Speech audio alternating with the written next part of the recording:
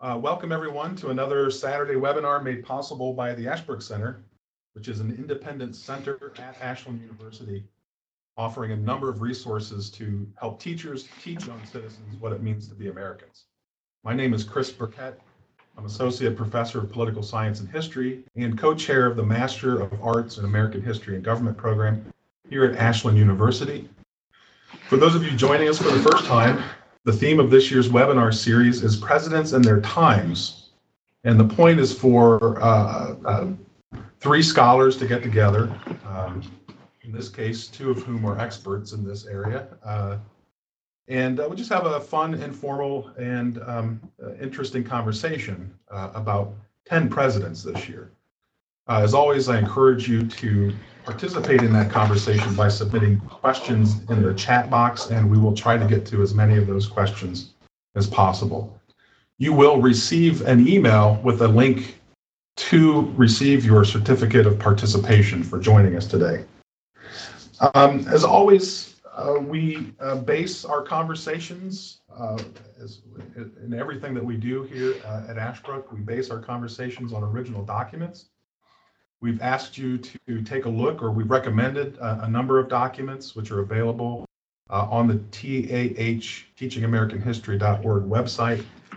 And we will be referring to those documents from time to time today in our webinar. So let me introduce our panelists today. Jeremy Bailey is Associate Professor, and he holds the Ross M. Lentz Distinguished Teaching Chair with a dual appointment in political science and the Honors College at the University of Houston. His research interests include executive power, constitutionalism, and American political thought and development. And Jeremy teaches regularly in our MAG program, our master's program, including courses on the American presidency and the early republic. Jace Weaver is the Franklin Professor of Native American Studies and Religion, Director of the Institute of Native American Studies, and Adjunct Professor of Law at the University of Georgia. He's the author or editor of 10 books, including That the People Might Live, Native American Literatures and Native American Community. And Jace has won numerous awards for his writings and scholarship. Jace and Jeremy both taught a course together in the past summer in our master's program on Indian assimilation, resistance, and removal.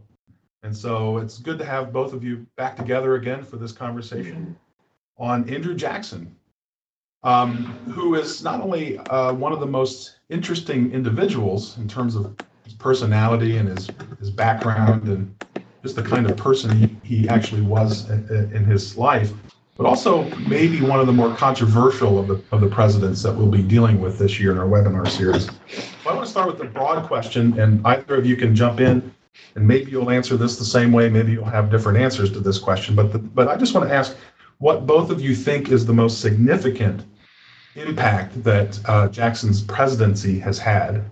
What was the most significant or important aspect of his presidency that's had a significant impact on American politics, American history, the American way of life? And I'll let either one of you fight over who wants to start with it. Jeremy, why don't you start, since you're broader on this than I am? Okay, so I would, if asked, so the number one thing I think would have to be the creation of the Democratic Party, capital D, capital P, and the creation of the party system. I think those are probably clearly the most lasting elements of Jackson's administration and of Jacksonianism. I think there are some parts that are related to that we can go into, but I can say why that's important later. But just to lay it out there, I think it'd be the creation of the party system. And from my standpoint, it's the prolonged crisis around Indian removal from the South. Of course, Jackson was elected with the support of Southern frontiersmen. He himself, of course, was an old Indian fighter. He had fought 2 Indian wars prior to becoming president. And so he was determined to fulfill his campaign promise to remove Indians from what at the time was the American Southwest. It's hard to imagine it, but that's what it was called. So, okay, this is interesting. So we've got two big topics here. Let's start, if we don't mind, with maybe with Jeremy's the thing that Jeremy mentioned, which was his impact on party politics in the country and the creation of the Democratic Party. And maybe eventually we can ask the question: are the two things that you mentioned related? Did the American Indian question have anything to do with the creation of the Democratic Party? But Jeremy, can you just fill us in on what you think was how did Jackson what was his role in the creation of the Democratic Party? And how did this come about? Was this because the typical sort of story that I hear is I always hear that the creation of the Democratic Party was largely the result of reacting to the creation of the Whig Party, which was established in opposition to the kinds of presidential overreach that they thought Jackson was engaging in. Is there any truth to that? Yeah, I think that's probably true. That's not exactly what I had in mind. I was maybe making a broader and less specific point, and I'll explain that in a second. Let me also cheat a little bit and give you my second most important issue. That way, I can preload the discussion for down the road. And I think that would be Jackson's defense of executive power takes a particular form that I think is especially important, and it unites various policies in Jackson's administration. But his use of executive powers is especially important in the party system for the reason you suggest, Chris, because it's what unites the Whig opposition to him. And so understanding Jackson means understanding executive power. But let me come back to the first point. And then by the creation of the party system, this is something that's not my idea. It's a very common idea out there, but it's an important one for people who think about the period to grasp, and that is that before the Jacksonians, and here I'm not trying to credit just Jackson with this, but before the Jacksonians, the common idea was that political parties were a kind of, at best, a necessary evil, or a kind of emergency measure. So, for example, Jefferson and Madison create parties. They found parties, but they don't believe political parties should stay. They don't believe parties can have a positive influence. Rather, they're an emergency measure used to meet the threat of Hamiltonianism, which is a bigger threat. The Jacksonians, and here, of course, Van Buren is important, but Jackson too, are the first to really give what we might call a positive, good defense of parties. And in that sense, the Jacksonians are closer to us today than they were to, say, maybe the Americans of the era of good feelings. So in some sense, there's a kind of modernity to the Jacksonian party system that is closer to us today in our own lives than it was to just people living a decade or so before that. And I think that's a very important point. Yeah. So they became more. Sorry, go ahead, Jason. I was just going to say that in the election of 1828, when he is elected, it's just interesting that someone called him a jackass, and so he used the donkey as a symbol, and that's still the symbol for the Democratic Party. Amazing. What did he? It's interesting that you start with this, what you call, Jeremy, this sort of modern, very modern view of the parties as a positive good. And one of the questions that's already been submitted in the chat feature is, what can we say? How much can be said for the idea that Andrew Jackson is a forerunner of Theodore Roosevelt? That would take a lot to unpack. There are some broad similarities. One similarity would be Jackson is one of the first to assert what I would call the representational nature of the presidency. That is, that the president, like members of Congress, represents the people, but unlike members of Congress, he represents the whole people. That's certainly in our Jackson documents. That's certainly a newish idea, and it certainly connects him to TR. TR's idea of steward of the people. A major difference, though, is that for the most part, Jackson is a believer in states' rights. The Nullification Proclamation, to the contrary. but for the most part, Jackson is a believer in states' rights. He's a believer in a limited central government, and that would make a major difference between him and TR, and between Jackson in the 20th century. However, but you mentioned executive power, which is something that will bring us back to the Native American issue. But they both believed in robust executives. Yeah, that's right. Yeah, see, that's right. There's a very strange. Go ahead, Jeremy, please. I was just going to say there's a very strange paradox with Jackson, and Tocqueville noticed it, but people have commented on for a while, and that is that Jackson tried to blend a kind of Hamiltonian executive with a kind of Jeffersonian understanding of the states and the constitutional order, and that makes figuring out Jackson especially difficult for people who are into those kinds of things.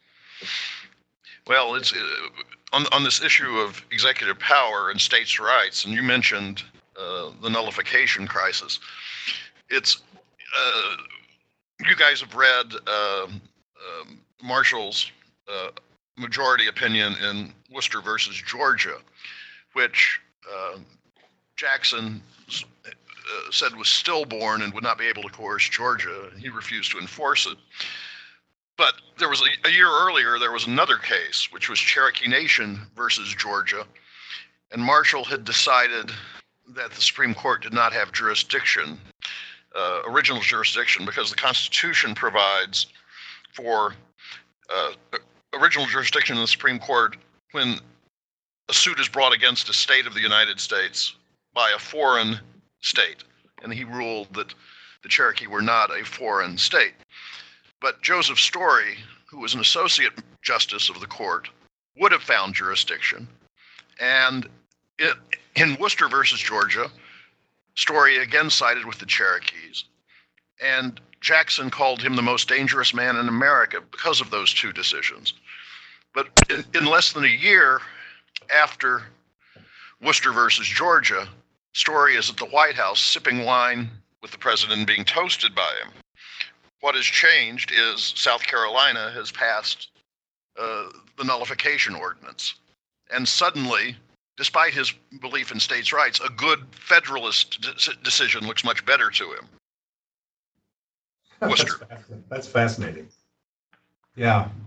Yeah, because you've raised an interesting, what always struck me as a paradox in Jackson, because as Jeremy pointed out, he's known for as a strong defender of states' rights, which is why, by the way, going back to this question of whether Jackson's a forerunner of Theodore Roosevelt, I would broaden that question a little bit to say, in what sense is he a forerunner of the progressive understanding of the presidency? But among progressives, there was some loved Jackson, some despised him. The Woodrow Wilson type president had a lot of contempt for Jackson because of his defense of states' rights. But as we know, Theodore Roosevelt, in that speech that I think Jeremy was referencing earlier, where Roosevelt thinks of himself as the steward of the people, Roosevelt describes two types of presidents. There are the Jackson-Lincoln types of presidents, and then there are the Buchanan-Taft types of presidents that aren't very energetic in their office. But yeah, at least Theodore Roosevelt seemed to have a high degree of respect for Andrew Jackson because of his willingness to use the power of the office for national policies that were good for the whole somehow. But to your point, Jace, I've always struggled with how do you resolve the fact that Jackson was so pro states' rights at the beginning, and yet he really came down really hard on South Carolina for the nullification crisis. I think what you were just describing is really helpful. Yeah, he was very much pro states' rights in the beginning, and one of the reasons he pushed Indian removal so strongly is that he feared that if he did not remove Indians from the southern states, that they might actually secede. He thought he was trying to keep the Union together, was one of his arguments.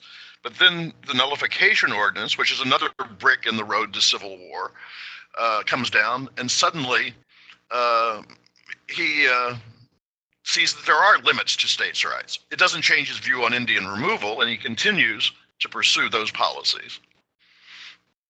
But he asked for the force resolution to use force if necessary to enforce the tariffs, but it never had to be done. Yeah.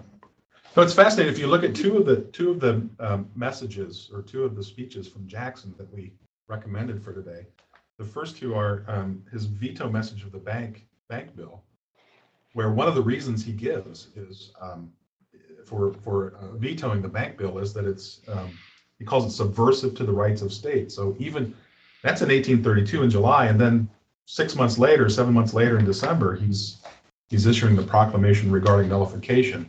So is Jackson just all over the map? I've read people who say Jackson's inconsistent in his views on these things, or should we say that he's being perfectly consistent in doing both of these things? Well, at the time of Jackson, it isn't until after the Civil War that the United States is a unitary thing, that we say the United States is. It was far more common in Jackson's era to say the United States are. At the same time, Jackson was for preserving the Union. And the nullification crisis, he thought, threatened that. See, that's interesting. Yeah, I would, if we were to conjure Jackson or maybe Roger Taney here, I think maybe what they would say is well, look, there's a difference between thinking that the states have certain rights and the Constitution lays out those rights, and there's a process for that. And when in doubt, read the Constitution to respect the agreements that were made in the Constitution, which include agreements made towards the states. So, for example, the state can't have a state built within its own state, right? But there's a difference between that kind of sensitivity towards states' rights and then a state saying, look, after the political process works out in Congress, we're not going to abide by the result, and that is, if we don't like the terms of the tariff, we're gonna nullify it. So I could see one saying, look, just because you believe in states' rights, that doesn't mean you have to believe in nullification. So I would expect that would be the kind of way that you'd figure that out. Now, the deeper question would be is of course, whether the foundations for those arguments can allow that kind of distinction, and that's more challenging. And my question with Jackson is I don't know if he was thinking at that kind of level or not. And sometimes I think he is, and sometimes I think he isn't. So I guess that helps me actually a lot, because what I've always looked for is what are the sort of unifying principles, if you will, that informed Jackson's decisions on these sorts of things. And I can see one, what you're both suggesting to me is, I can see one overarching one, which is preservation of the Union. Absolutely. In his day, yeah. Absolutely.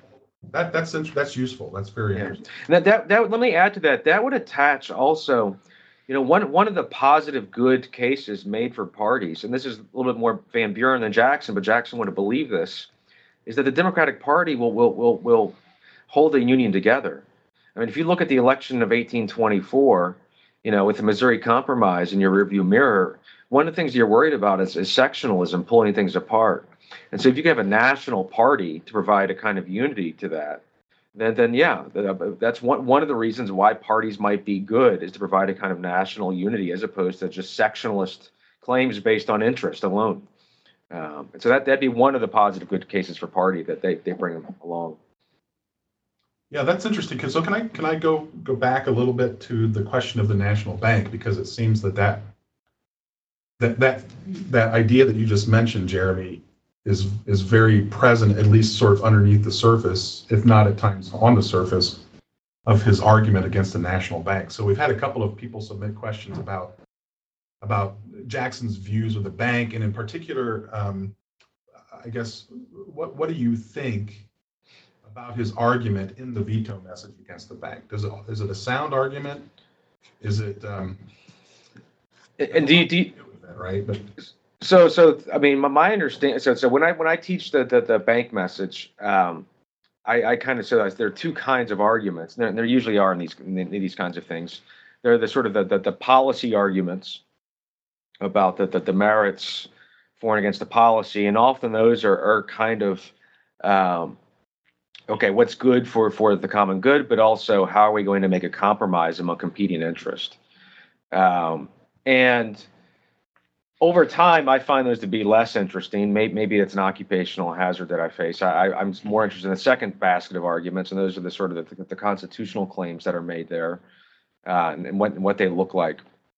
So, but if the questions are oriented towards bank policy, I would say that for one, this gets me a little bit out of my skill set. But my understanding is that the straightforward understanding is best, and that is that Jackson and his coalition believed that the bank was representing a certain elite interest, and they were doing so in a way that wasn't for the common good. Now, that had been an ongoing debate in American politics, going all the way back to Hamilton's financial plan. So in some sense, you have the same two political coalitions arguing about financial policy, and sort of in terms of winners and losers. And what makes it interesting is it's entangled with claims about the Constitution. And so I don't know if the questions are about the constitutional claims here. The two things I'd point out just as an initial matter there would be one, there is a question about the role of the veto power in our constitutional order that the message brings up. And the other is that there's a question about the role of what Jackson calls mere precedent. And those are the two things that I would, be interested in exploring if I were to go further on that. It's interesting on this question of consistency or inconsistency of Jackson that you kind of posed, Chris. He's above all, I think. I mean, as you say, there's this unifying principle of preservation of the Union, but he's above all a pragmatist who can tack with the wind when he needs to. It's interesting. In his first message to Congress, he talks about Indian removal, and he says that it should be voluntary because it would be as cruel as it is unjust to make them leave the graves of their fathers, the Indians. Compare it to the second message. He says, white people move all the time. What's the big deal? Land's more or less fungible. What's changed, of course, is the Indian Removal Act is passed in between those two messages. Yeah, that line stood out to me, Jace, as I was reading this message, which I confess I had not read before. And the second, that's the 1830 annual message. Yeah, he asked the question, is it any harder for American Indian tribes to leave their native lands than it is for white settlers to leave behind their brothers and fathers? That line really stood out to me. Yeah, in the 1831 message. I'm sorry, in the 1831. Oh, no, December 1830. You're right. You're right. We have the 1829 and the 1830. Yeah, in the 1830, yeah. Yeah. And the Indian Removal Act passed in late May of that year. Right. Yeah. So the message was December after the passage of the act in May. Yeah. Let me say one thing about the first message, the first annual. So that's the 1829 one, which I noticed this time for the first time on rereading it, and that is that so Jackson is talking about more or less trying to continue the sort of prior policy of assimilation, which one could argue has a certain kind of justice to it or nobility to it, if successful. Or maybe one could argue it's a fairly decent policy under the conditions, but it was a spectacular failure for a variety of reasons. And one is that the people who were proclaiming the policy didn't enforce it or didn't know how to enforce it. So maybe it was an unenforceable policy. But the point that I noticed is that Jackson says, look, judged by its own terms, the policy is not working because we keep on pushing the Indians further west. And how do you and forcing them to start over, and judged by its own terms, put them backwards in their march towards civilization. And so if you believe that civilization and assimilation is your goal, judged by its own terms, the policy isn't working. And I thought that was a very interesting criticism. Of course, it leads to again, with Jackson, perhaps the most clarifying thing is that he wanted to get rid of the Indians from day one, and this was all, what we might call mere rhetoric. Maybe that's the best explanation. But if that's not that, go ahead, Jace. I was going to say, George Washington had set the policy of assimilation in place, and that had been more or less followed on through. After the Louisiana Purchase, Jefferson speaks of relocating the Indians west of the Mississippi, but drops the idea. And Georgia had been promised in the Compact of 1802, in exchange for surrendering its claims to the western lands that became Alabama and Mississippi, the federal government would remove Indians from its new internal boundaries. But it didn't say that they had to use force to do it, and it didn't say when they had to do it. By the time Jackson comes to office, Georgia is getting very, very anxious. And through this whole process of civilization, Jeremy, to bring it back to what you were saying, the missionaries make the argument about removal that it will set them back. De Tocqueville talks about it, that when they are relocated, they just go back to the chase and back to their old ways. So I think Jackson is echoing that in the first message, but by the second, he just knows they have to go. Jace, do you think that the second message is Jackson's policy from day one, and that the first message is just him sort of gesturing? Is the second message the true Jackson policy, and the first message is kind of? I do, because he's pushed for the Indian Removal Act, and I think he's trying to soften up people, particularly Northeasterners. It doesn't work, but he's saying, it should be voluntary and it's benevolent and they can go and exercise their sovereignty elsewhere and blah, blah, blah. I think that's just to try to get some Northern votes. But in the end, removal, as you know, is passed almost strictly along sectional lines. The South thought the North was hypocritical because they had taken care of their Indian problem long ago, and they were trying to prevent the South from taking care of theirs. Yeah, I was going to ask two questions along these lines. You both started to address them. One is, how sincere was Jackson? Because again, in his 1829 message, it's all about sort of the humanitarian basis. This is good for the American Indians. Look at what this will allow them to do. And then in the 1830 message, he's really emphasizing the beneficial effects.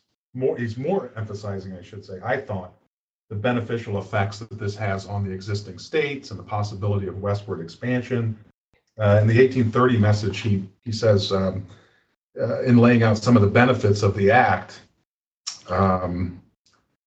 he says, by opening the whole territory between Tennessee on the north and Louisiana on the south to the settlement of the whites, it will incalculably strengthen the southwest frontier, render the adjacent states more or strong enough to repel future invasions. It will separate the Indians from immediate contact with settlements of whites, free them from the power of the states, enable them to pursue happiness in their own way and under their own brood institutions.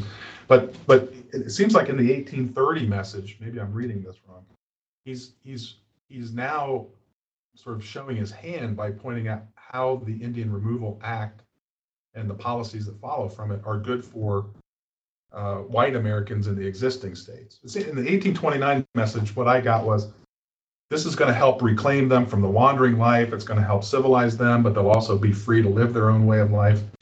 So I guess my first big thing that I'm not clear on is how sincere is Jackson in both of these messages? Which is the real view of Jackson? And then my second big question had to do, Jace, with what you were just bringing up. How did this law, this act actually get passed? And how instrumental was Jackson in getting the Indian Removal Act passed?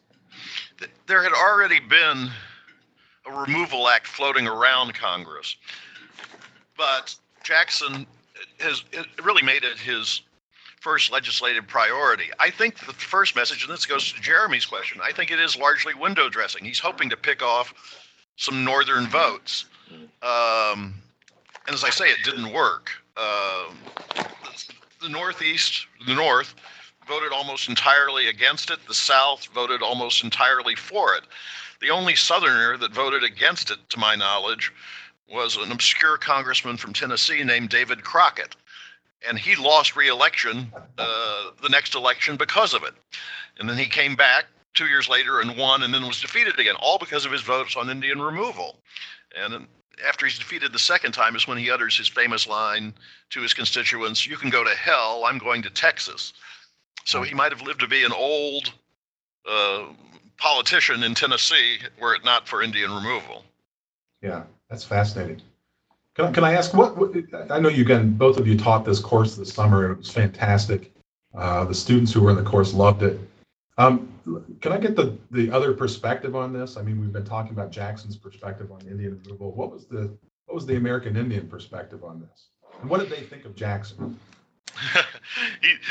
He was not a popular guy. As I say, he had fought 2 Indian wars. He had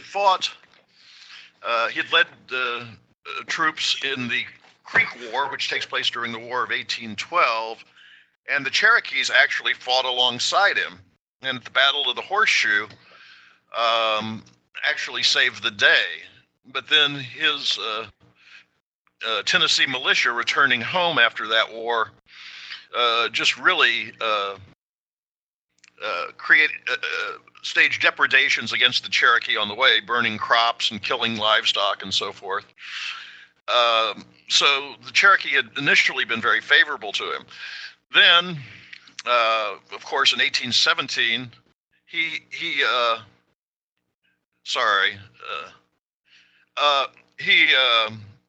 1817, he leads federal troops into Florida in the so-called First Seminole War to punish the Seminoles for harboring self-emancipating enslaved Africans. And of course, getting Florida from Spain was a happy byproduct. So he was not a popular guy among Indians when he came into office.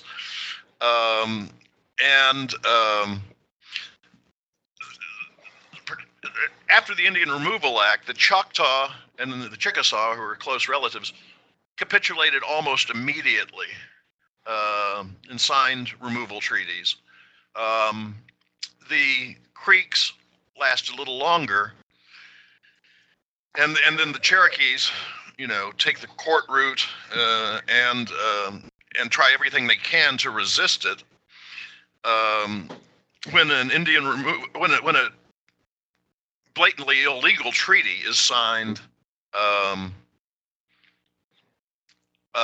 in 1835, the Treaty of New Echota, George Lowry, who was John Ross's deputy principal chief, gathers 15,700 signatures in a petition to Congress to the Senate asking them not to ratify it. But it's interesting as well. There had been treaties with two different views of sovereignty. Cherokees break into factions at this time. Both of them believe that sovereignty is something real. The bulk of them believe that it's tied to a particular land base, their traditional lands.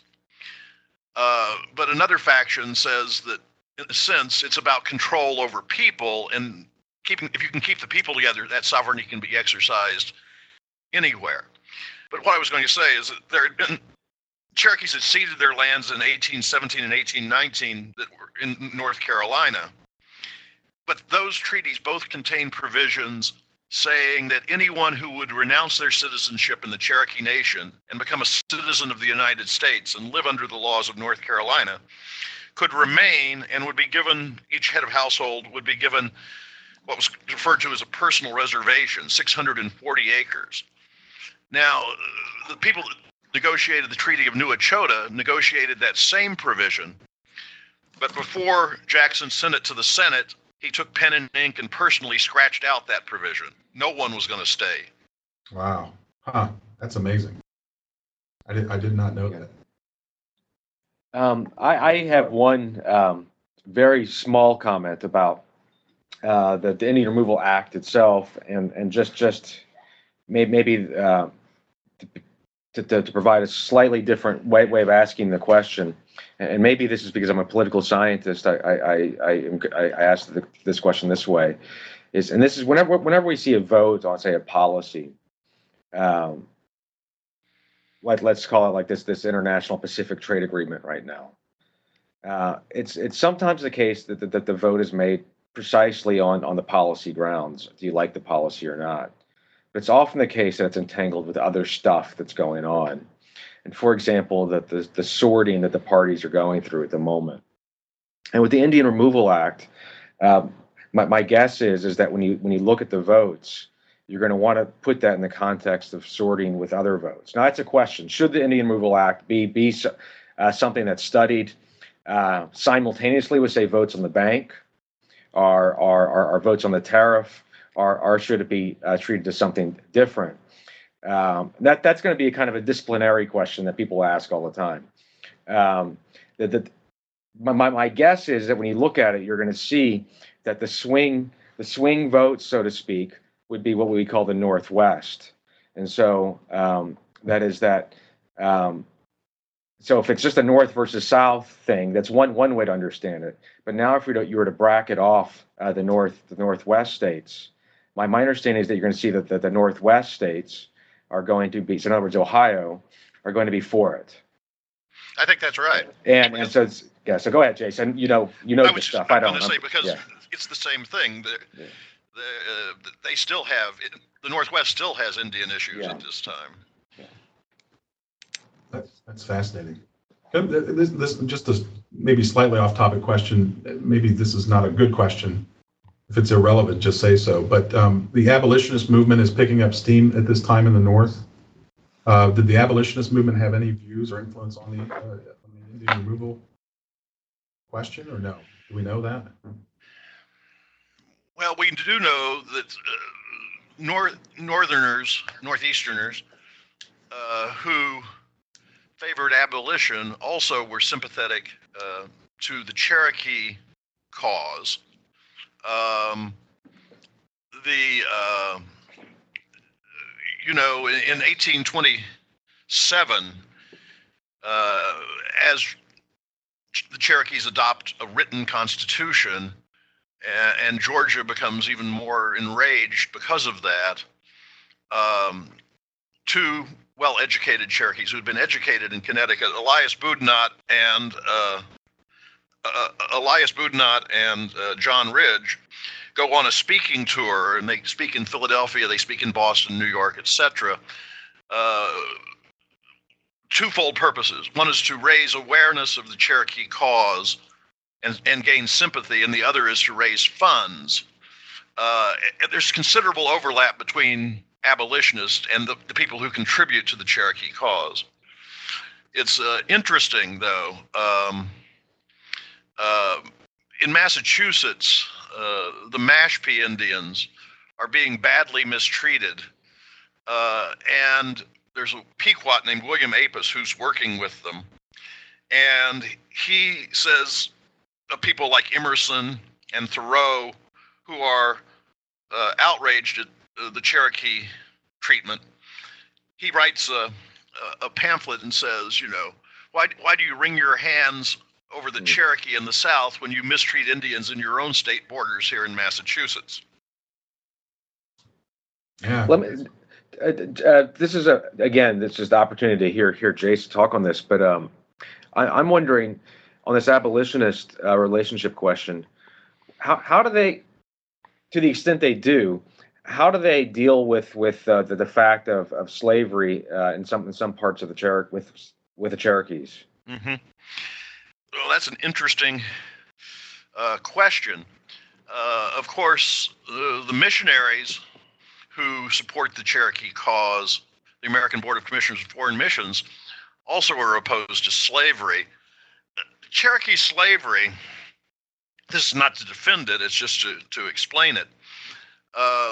Only 8% of Cherokees owned slaves, and that was mainly the mixed blood elite who had largely adopted a Southern planter culture or lifestyle.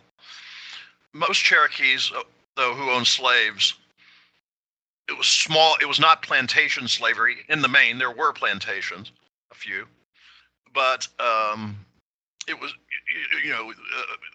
they would purport to own a family or 2 or 3 slaves, and often those slaves, supposed slaves, didn't even live near them. They would live off away from them, and it was much more like sharecropping. Again, that's not to defend it, but it was of a different character, and that's probably what allowed abolitionists to look the other way. And that's fascinating. That is really interesting. I had no idea. But this is part of the reason I asked the question about the abolitionists is because in the three big things, especially the 3 big issues that teachers are submitting questions on: the national bank question, the nullification crisis, and the American Indian question. The views on these things are so sectionalized, right? On the national bank question, it strikes me that most of the support for the national bank was in the northern states. Most of the opposition came from southern states. The support for the idea of nullification arose largely as a southern idea, although there were, of course, exceptions to that. There had been previous attempts at nullification earlier, but nullification as an idea came to have more widespread support in the South than in the North. And the American Indian, I'll call it a problem from the perspective of the southern states, is again predominant in the southern states. And I'm just wondering, the slave question clearly had to have had some kind of impact on all 3 of those issues. I'm not sure that we can tie that together in the half hour or so that we have left today, but it would be interesting, I think, to think through how slavery affected those 3 emerging views: the limitation of national power, the national bank question, and then of course the Indian removal question. Yeah, that's I think it's too complicated for me to try to do. But let me just let me make one illustration though, just how complicated things are, and that's Sir Daniel Webster. Mr. Union is he's holding out as for his kind of grand strategy and alliance with Jackson up until the bank veto. And so things are messy up through the bank veto, and so Webster, who is a key opponent and a key figure in the opposition to Jackson during Jackson's second term, is kind of holding out, hedging his bets, because he's seeing a space where maybe he can form a kind of national alliance with Jackson and Jackson's people, and that. That to me, that's evidence that this is that there's something in that first term that defies some of the categories we want to put on it. Mm-hmm. Let me just say, in the chat box, Sarah Legate asked for the reference that I made to the Pequot, where she could find it, and said it would be really good for her students. It's in a document by William Apess, A-P-E-S-S, called "An Indian Appeal to the White Man." And you can get it. There's a Barry O'Connell edited a volume with all of Apess's writings in it, and it is in there. Thanks, Jace. What was it called again? I'm typing in the chat box. An Indian Appeal to the White Man.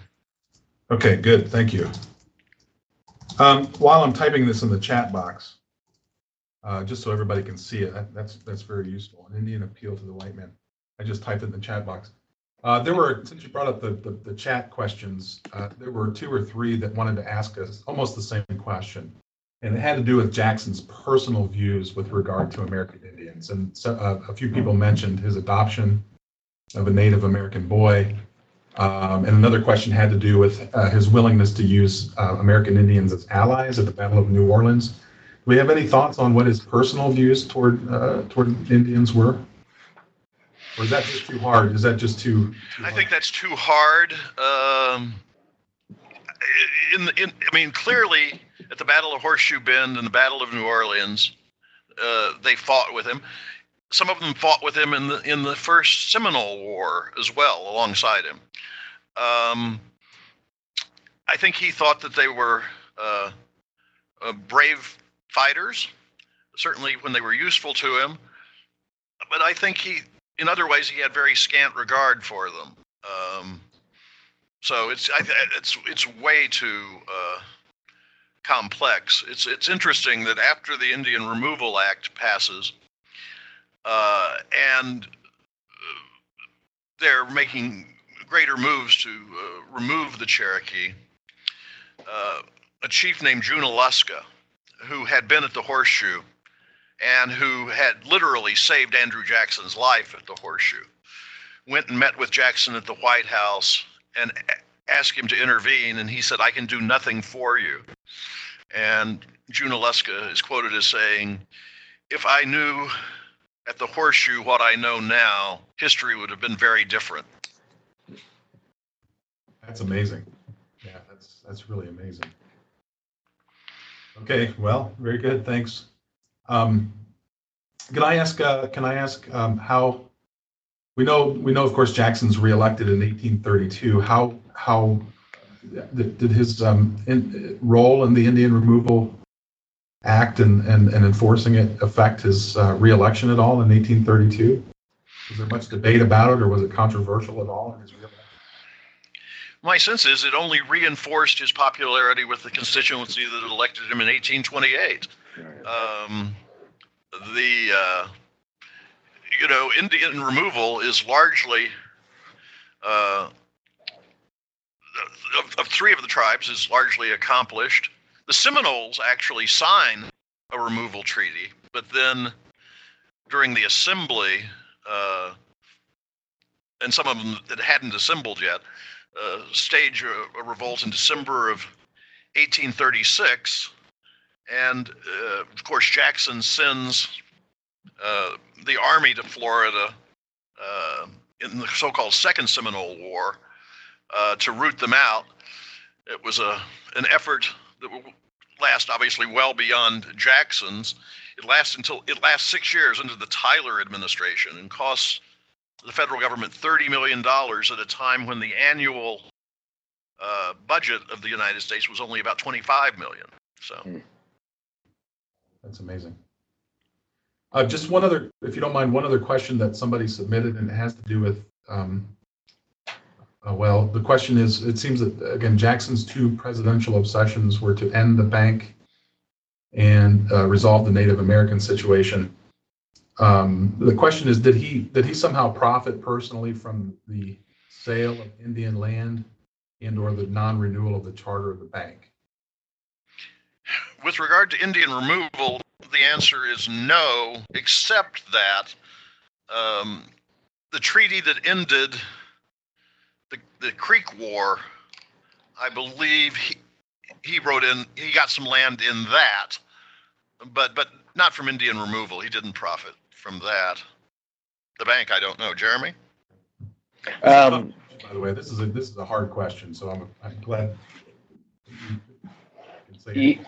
Yeah, so I'm not aware of arguments that he personally profited from bank policies, though I could imagine that they're out there if you wanted to look for it. One of his arguments against the bank, Jeremy, wasn't one of his arguments against the bank that it would actually lead to sort of exorbitant profits for a select group of men. So yeah, sure, yeah. I guess the question would be: is somehow the alternative policy that's put in its place align Jackson's or Jackson's friends' pockets in some other way? I mean, I suppose there's always the possibility, and following the money trail in politics, sometimes clarifies, but it doesn't always clarify. I think the way I would answer that question is that he profited tremendously in the sense that he put the bank as a kind of single election before the country, and made that what the election of 1832 is about, and then won on that. And so in that sense, yes, he profited a lot. It was risky, but it was a risk that paid off. Right. And Brian McKinley has asked, I need to clarify this. The cost of $30 million for the Second Seminole War was over the entire 6-year period. It wasn't a per year cost. Okay. Yeah. Thanks for that clarification, Jace. That's helpful. So we've had a few other questions. We have about 20 minutes or so left. We've had a few questions about, again, the national bank issue. And also I want to spend a little bit of time asking you both questions about the secession or nullification crisis in 1832. But on the question of the national bank, Jeremy, earlier you mentioned the constitutional, if you will, questions that were at stake in his veto message. One having to do with, it raised the question of how the veto power should be exercised, and the other was Jackson's views on the role of the courts. Can you say something more about how those views of Jackson in his message were viewed by the public, by popular opinion? How well did people react, or how much opposition was there to those two constitutional views of Jackson? So the first part, the veto, I'm going to be a little bit more, I think, forceful and clear on. And there's a clear lesson. And so Jackson used the veto the veto power more than all of the prior presidents put together. It's something like he issued 12 vetoes, maybe in the first term. That's outrageous. Absolutely outrageous.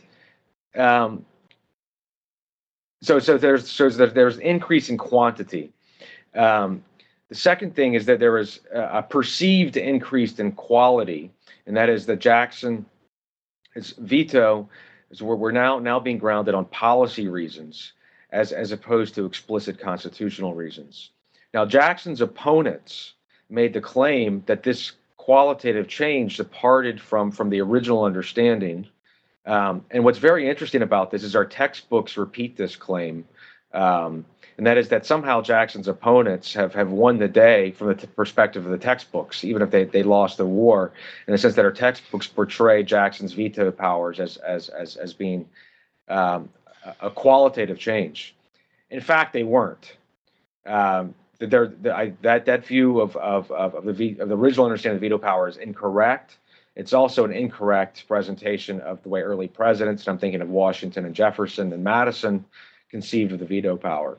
And so, for whatever reason, our textbooks repeat this error, and good friends of mine repeat this error all the time. So that's one sort of thing to note, is that there is a contest over the scope of the veto power. Jackson's opponents made certain claims.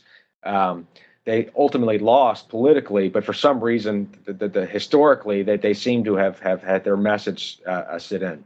So it's a kind of irony of history that you might say the Whig view of the veto power was more influential than it should have been. By the way, Jeremy, this is interesting because as far you talk about whether there's a real change here in the use of the veto power. President Washington issued vetoes on policy ground, or at least one that I know of, if I'm not mistaken. Yeah. Didn't he veto a bill having to do with garrisoning of Western forts on the grounds that it would have been bad policy? Yeah. So some people will say, well, that was on constitutional grounds because it's commander-in-chief power or something like that. So it's somehow different if you push people on it. But that, yes, even though there are lots of examples, not lots, but a handful of examples, which would demonstrate that the contrary, for whatever reason, the Whig view has persisted. Hopefully, I think we'll be a little bit more subtle in our understanding of the veto power over time, because what Jackson did is by so. Now the second thing I would like to say, and this is about mere precedent, and by understanding, in which ways the veto is expansive and which ways it was not expansive, you get, I think, more clarity.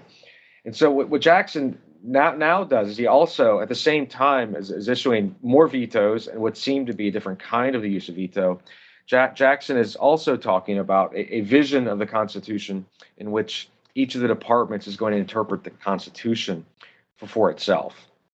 Now, for those of you who have taken programming from Ashbrook before, you will know that this is not a new idea. Jefferson might be said as the originator of this idea.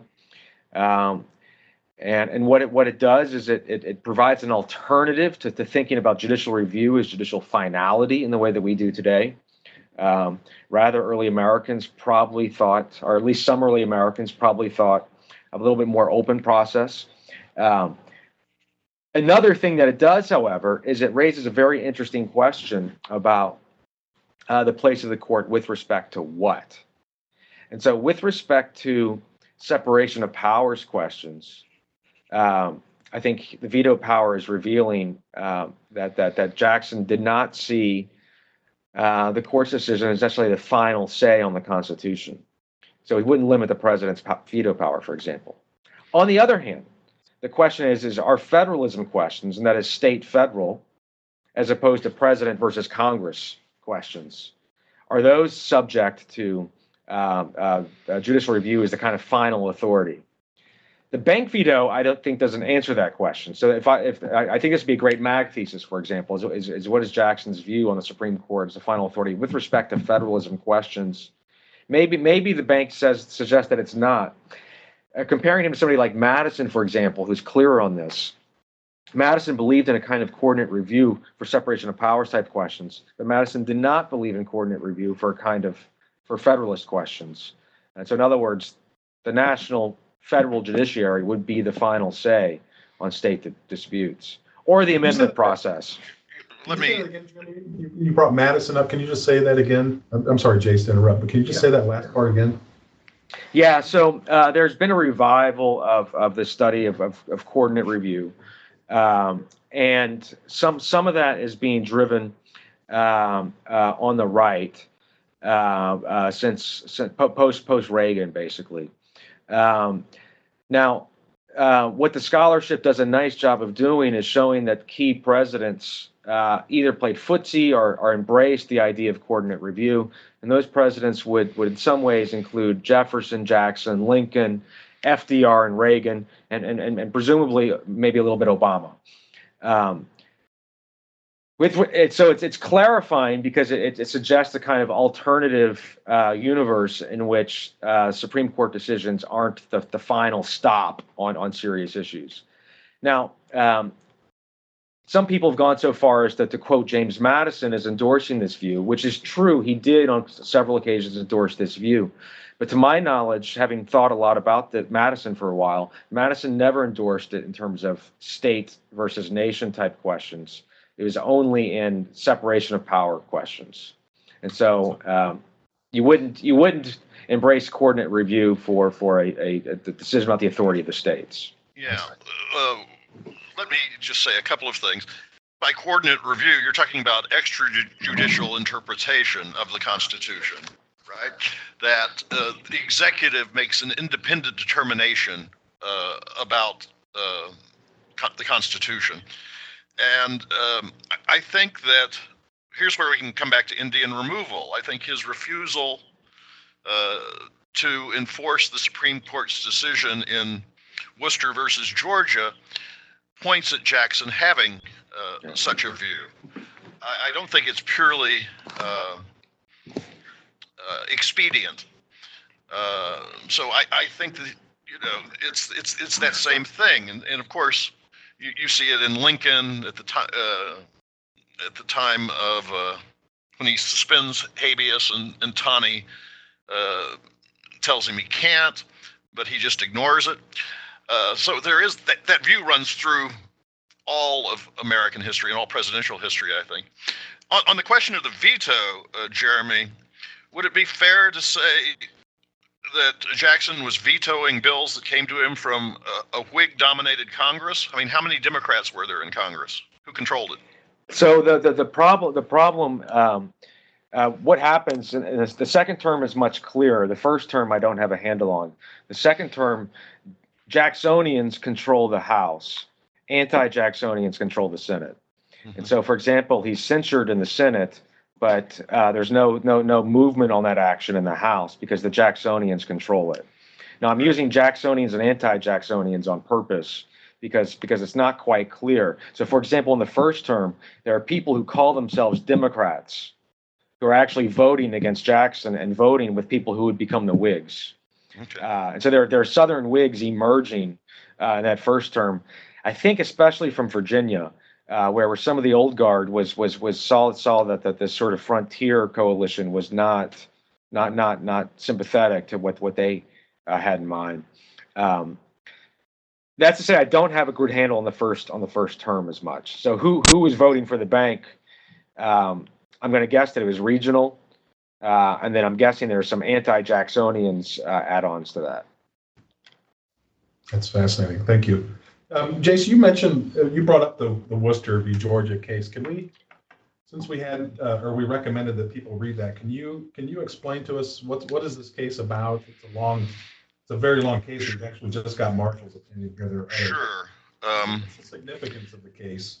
As I say, as Georgia began, in 1829, Georgia passes a whole series of laws to suppress the Cherokee Nation and extend their own laws over the territory of the Cherokee Nation. They also forbid the Cherokees from meeting in their national government inside Georgia except to sign a removal treaty. It's a whole series of anti-Cherokee laws.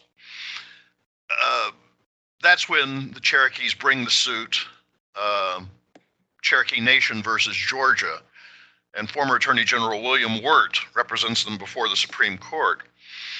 That's when Marshall says that we can't reach the merits of the case because we don't have jurisdiction.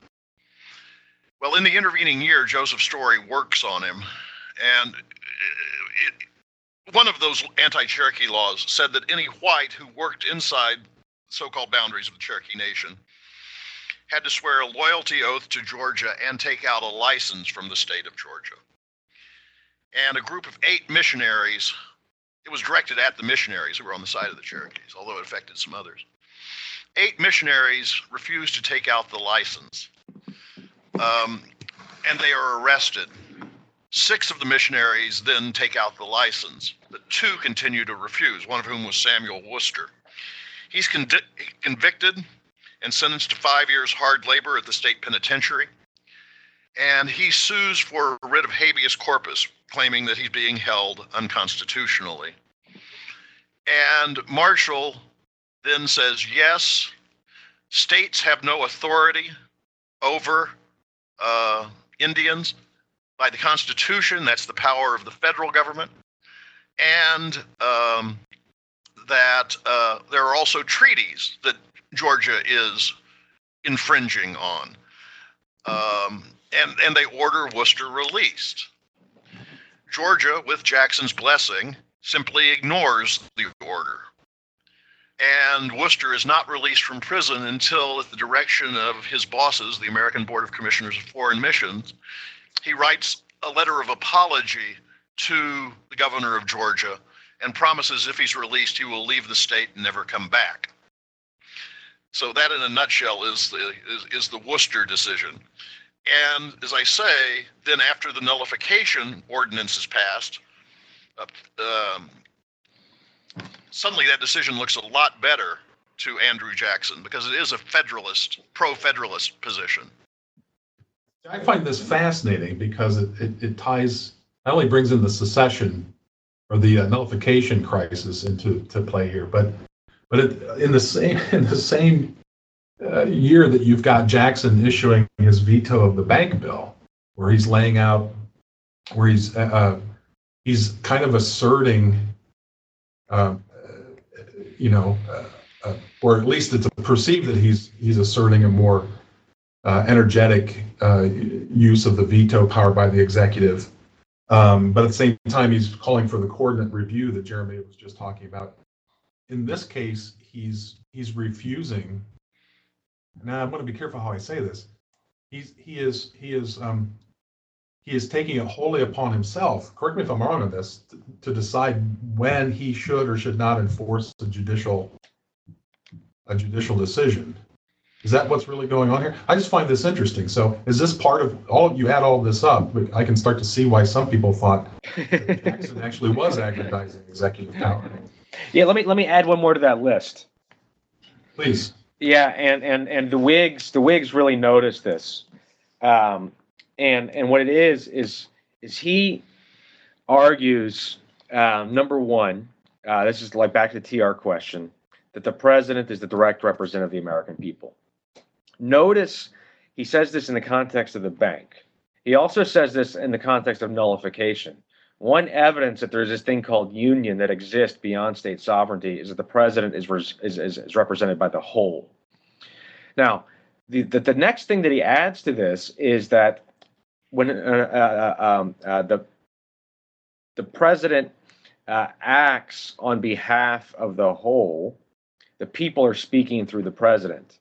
And that means that the president, that the election of 1832 was an election about the bank policy. This is relatively routine for us. To argue that an election can decide a policy issue. This just drives people like Webster and Clay into fits. This is just inconceivable for a lot of the reasons that political scientists today say it's inconceivable that an election can decide a policy issue. Did the people vote for George Bush because they agreed with reforming Social Security? No, they probably voted for George W. Bush because John Kerry was for it before he's against it, right? And so to disentangle this stuff is really, really difficult. And the Whigs are trying to make this point. Now, by the way, when you push this down the road, Lincoln is a Whig.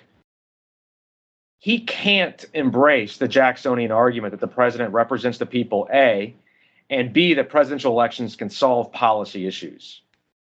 That's the Democratic Jacksonian position. The Whigs have been arguing about that for 20, 30 years. And so Lincoln, if you watch him in 1860 and 1864, Lincoln is confused about this question.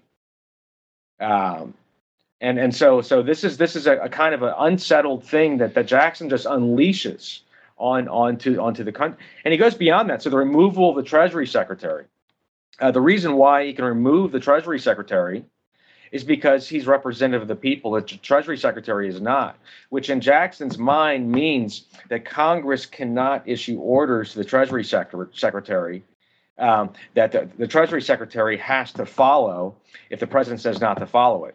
Which is to say that the Treasury Secretary doesn't have to enforce laws passed by Congress if the president tells him not to. That's amazing. That issue is still with us today. Because, tomorrow, if the Congress were to pass a law saying the Secretary of Defense cannot do X with respect to Iraq or ISIS, the president would say, oh, wait a minute, you can't tell us the Treasury, the Secretary of Defense that. But that's what Jackson is created, and that's what the Whigs are reacting against. Yeah, that's a great parallel. Brian has put a question in there having to do with this. It's tied to this. Brian's question is: would it be fair to say that pre-Jackson, the House of Representatives was considered to be the representative of the people? So Jackson, of course, is claiming to be the representative of the people in his own way here. But of all the people, whereas the House of Representatives, the representatives only represent their districts, or some might say more broadly, their states. And of course, the Senate at this time are elected by state legislatures, so they are the representatives of the states, not the people. Okay. So how widespread? Yeah. My question is, how widespread was how many Americans, what was popular opinion on this with regard to Jackson's claim that he was representative of the whole people? Is that a new idea, or was that widely received? Was it? That's actually the subject of my next book coming out in 3 or 4 years. It's called The Idea of Presidential Representation, a Political and Intellectual History. And the answer is we don't know. We know a lot about presidential assertions of this. We know next to nothing about how widespread their contemporaries believed it. My other intervention here with the question would be is that rather than looking at a before and after moment, I think to me it might be more helpful to see it as a continually contested idea. That is, today presidents assert it, and critics of presidents say, "Oh, wait a minute, that doesn't make any sense." Especially Congress. Yeah. I will have to go back and look. This is my last plug for Joseph Story. Joseph Story, who was Associate Justice and was the first professor of law at Harvard, wrote a 2-volume set called Commentaries on the Constitution of the United States. and it is considered by many second only to the Federalists in interpretations of the Constitution. So I'll have to go see what he says about that. Yeah, that's true. Yeah, very good. Maggie O has asked about the best books on Jackson. I'll give you guys a minute to think about that if you want, or you can answer that now. We have about 5 minutes left. Let me throw another possible question out. We don't have to talk about this. We've got 5 minutes left. I'd like to know your thoughts on how well Jackson handled the nullification crisis, or if he could have handled it better. Somebody asked a question along that lines earlier. You can, of course, answer that if you like, or take the last 5 minutes or so to talk about what we haven't talked about, but really should have talked about with regard to Jackson's presidency. So on the books question, the obvious answer is anything by Rimini. Yeah. And right. so just do that. That's very easy. So and he has one specifically on Jackson and Indians. Yeah. The second thing I would say is that the chapter in Landy and Milkus's Presidential Greatness on Jackson I find to be very, very useful in terms of a short chapter. And as far as nullification, how well did he handle it? I don't have the details at my fingertips. I should have looked at my notes on this, but it's my understanding that Jackson took a number of measures behind the scenes to sort of prep nullification, or his response to nullification. So there is both a kind of a show of force and legislative support. This is key. He gets Congress on board, and there's a kind of way out for the people that he's dealing with. And so as a policy endeavor, there's a lot more to it than just telling South Carolina you can't do this. There's actually 3 or 4 steps in the whole thing, including getting the force bill approval. So I would say it breaks pretty high. It seems to me it's a job well done in the way that he dealt with it. I would agree with that. I want to say on the other question, what we didn't say but should have, with regard to the Indian Removal Act, and Jeremy earlier in a different context, you mentioned the Trans-Pacific Partnership. Really, if you read the Removal Act, it authorizes the president to negotiate new treaties with the Indians for removal. That's what it does. So it's kind of the 1830 equivalent of fast-track authority for the president. That's very interesting. Yeah, I was going to ask about that because if I'm reading that correctly, it basically gives the president the authority to organize the territories too, right? The districts in the territories? Correct. And so Indian Territory is carved out of the Arkansas Territory. Indian Territory being what is essentially the state of Oklahoma today minus the Oklahoma Panhandle. Yeah. But that's a pretty, is that an unusual delegation of authority at this time to the president to say, here's the territory, you get to divide up the districts among the various tribes as you see fit? Has something like that been done before? This was debated with the Louisiana Purchase. Ah, okay. I find that fascinating. It's remarkable. So we have 2 minutes left, so I'll just throw out a big question. And that we can't answer in 2 minutes. I have a tendency of doing this, but we started with the parallels, the possible parallels with Theodore Roosevelt, and I mentioned that some progressives like Jackson, others don't like Jackson. In some more contemporary presidents, do you see sort of vestiges of the Jacksonian way of doing things with regard to his influence on Congress or his views on his role as the representative of the whole people? I guess I'll borrow a question from a previous session. Which of the most recent presidents, let's say in the 20th century, are the most Jacksonian? Or are there any? I can tell FDR is about the most recent that I would point to. FDR is the most recent Jacksonian president? Okay. Yeah, I mean,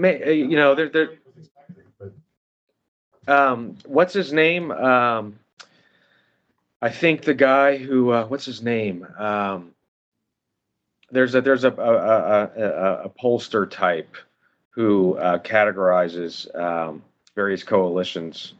and one of his categories for coalitions that are Jacksonians, and what he means is I think working class whites, and so in that sense that maybe that coalition or that's still with us today. Just thinking in that terms.